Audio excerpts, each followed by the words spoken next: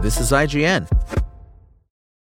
Say goodbye to your credit card rewards. Greedy corporate mega stores, led by Walmart and Target, are pushing for a law in Congress to take away your hard-earned cash back and travel points to line their pockets. The Durbin-Marshall credit card bill would enact harmful credit card routing mandates that would end credit card rewards as we know it. If you love your credit card rewards, tell your lawmakers, hands off my rewards. Tell them to oppose the Durbin-Marshall credit card bill.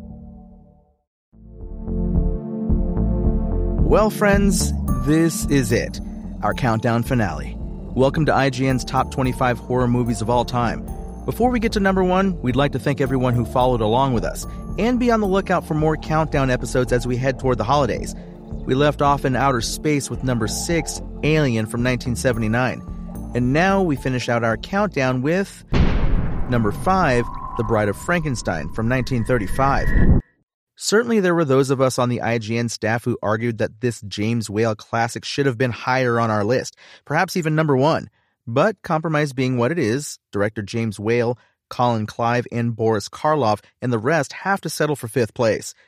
The film is the apex of the universal cycle of classic monster pictures in terms of quality. Rather than simply regurgitating a cheap variation on the first Frankenstein, which is basically what many of the Universal sequels would go on to do, Whale opted to flesh out the story and characters of the original, which he also directed. Karloff, in his second turn as the monster, granted his most famous creation the gift of speech here, and of friendship, and even love. Also of humor. Bride of Frankenstein is a comedy as much as it is a horror film. Brimming with wonderful side characters, oh, Dr. Pretorius, how we miss you, and often unsettling imagery.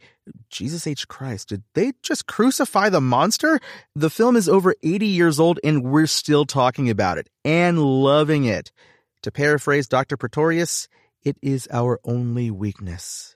Scene to watch with the lights on, the finale, when the bride is finally created only to spurn the monster, which is a very bad thing to do for anyone who values not getting blown up in an exploding mountainside laboratory.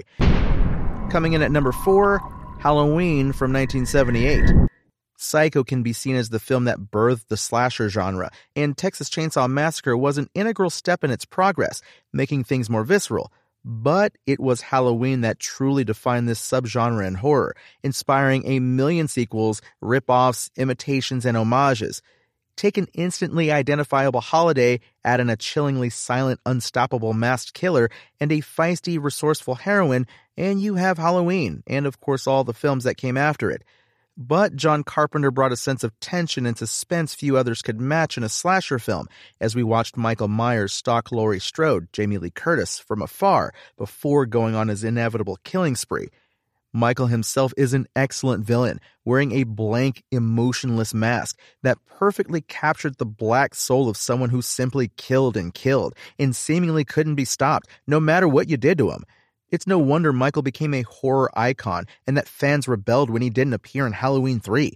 After all, Michael Myers and Halloween, both the film and the actual holiday, are now forever intertwined. Scene to watch with the lights on? Laurie Strode is trying to hide from Michael Myers and crouches down inside a closet. She manages to tie the door shut, but that's not going to stop Michael, who begins smashing the door in, causing light to shine in and for Michael's spooky mask to come into plain view of the understandably terrified Laurie. Up next at number 3, Psycho from 1960. Psycho is both one of the greatest thrillers of all time and one of the greatest entries in Alfred Hitchcock's legendary resume. A true master of suspense and tension, Hitchcock crafted a memorable horror experience with a limited cast and even more limited budget. Like so many great horror movies, Psycho's scares far exceed its limited scale. The film tells the story of crazy old Norman Bates and his even crazier mother. When a young woman on the run from the law arrives at the remote Bates Motel, she falls victim to a knife-wielding killer. Several more victims are claimed before the true secret of the Bates family stands revealed. The content of Psycho isn't as shocking as it was way back in 1960. After all, girls get stabbed in the shower all the time in modern horror cinema. However, it's a testament to Hitchcock's skill as a director that Psycho remains a tense and nerve-wracking experience. The killing of Janet Leigh's character and the accompanying musical key by Bernard Herrmann is one of the most famous scenes in Hollywood history. Psycho is such a classic of the genre that it inspired a shot-for-shot remake in 1998. It's also had sequels and a TV show based on the film. Scene to watch with the lights on? What scene could we pick but the quintessential shower slaying? Coupled with that amazing music cue, it remains a horror classic almost 60 years later. Up next at number 2, The Exorcist from 1973. Tubular Bells is the scariest music arrangement ever made. We hear it and we're the shaking in our boots equivalent of Pavlov's dog. The movie's premise, a little girl possessed by a demon, is scary enough as words on paper. But what director William Friedkin does with it, aside from prove that he has a seriously strong or frightfully off constitution for this sort of stuff, is treat the extraordinary of it all as if it were really happening next door to us. The scares come from a place based in faith, where heaven and hell are as real as your beliefs in them care to be. Faith, for all the documentation on the subject, is tethered to the intangible. It's not something science can define or strategize. The demon that comes from the Exorcist's interpretation of that idea is something more powerful than a Freddy or a Jason, something that can't be shot or stabbed or detonated. Before it can be attacked, let alone defeated, it has to first be believed in, as terrible and soul-threatening as this may be to the young priest and the old priest charged with delivering the climactic exorcism.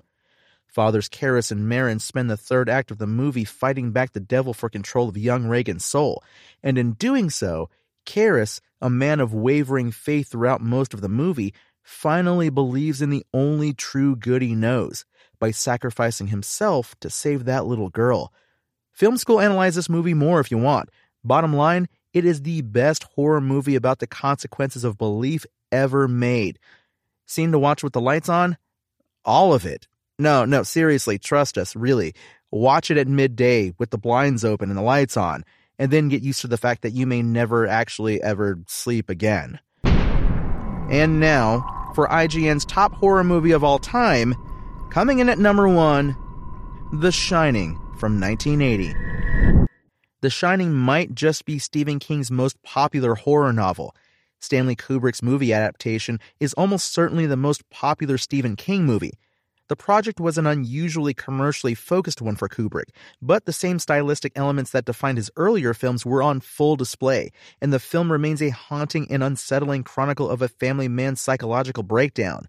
Jack Nicholson is iconic as Jack Torrance, the struggling writer who accepts a job as winter caretaker for the Overlook Hotel in the Colorado mountains. The knowledge that the previous caretaker had gone insane and murdered his family fails to scare Jack away. But when both Jack and his psychically attuned son begin communing with the many spirits haunting the Overlook, things quickly take a turn for the worse. Deadly hedge mazes, elevators full of blood, and the terrifying Room 237 are only some of the horrors that await viewers. Aside from being a genuinely scary film, The Shining has left its mark on modern pop culture. I mean, who doesn't recognize the image of Nicholson poking his head through a doorway and shouting, "Here's Johnny!" The Shining also served as fodder for one of the best treehouse of horror segments in the history of The Simpsons. This film is required viewing for any horror aficionado. Just don't expect to sleep easily that night. And it's our pick for the best horror movie ever made. Scene to watch with the lights on? The blood usually gets off on the third floor. May we also suggest the Room 237 scene? Beware of women in bathtubs that are really Overlook corpses. Yeah, seriously, watch out for that stuff. And there you have it. We hope you enjoyed this trip through IGN's top 25 horror movies of all time. And if there are any movies on the list you haven't seen, don't let the Grim Reaper visit before you have. My name is Tony Jackson, and of course, for more news on your favorite games and entertainment topics, make sure to visit us at IGN.com. You can also download our free app on your phone or console, and be sure to subscribe to our weekly podcasts. Have a happy Halloween.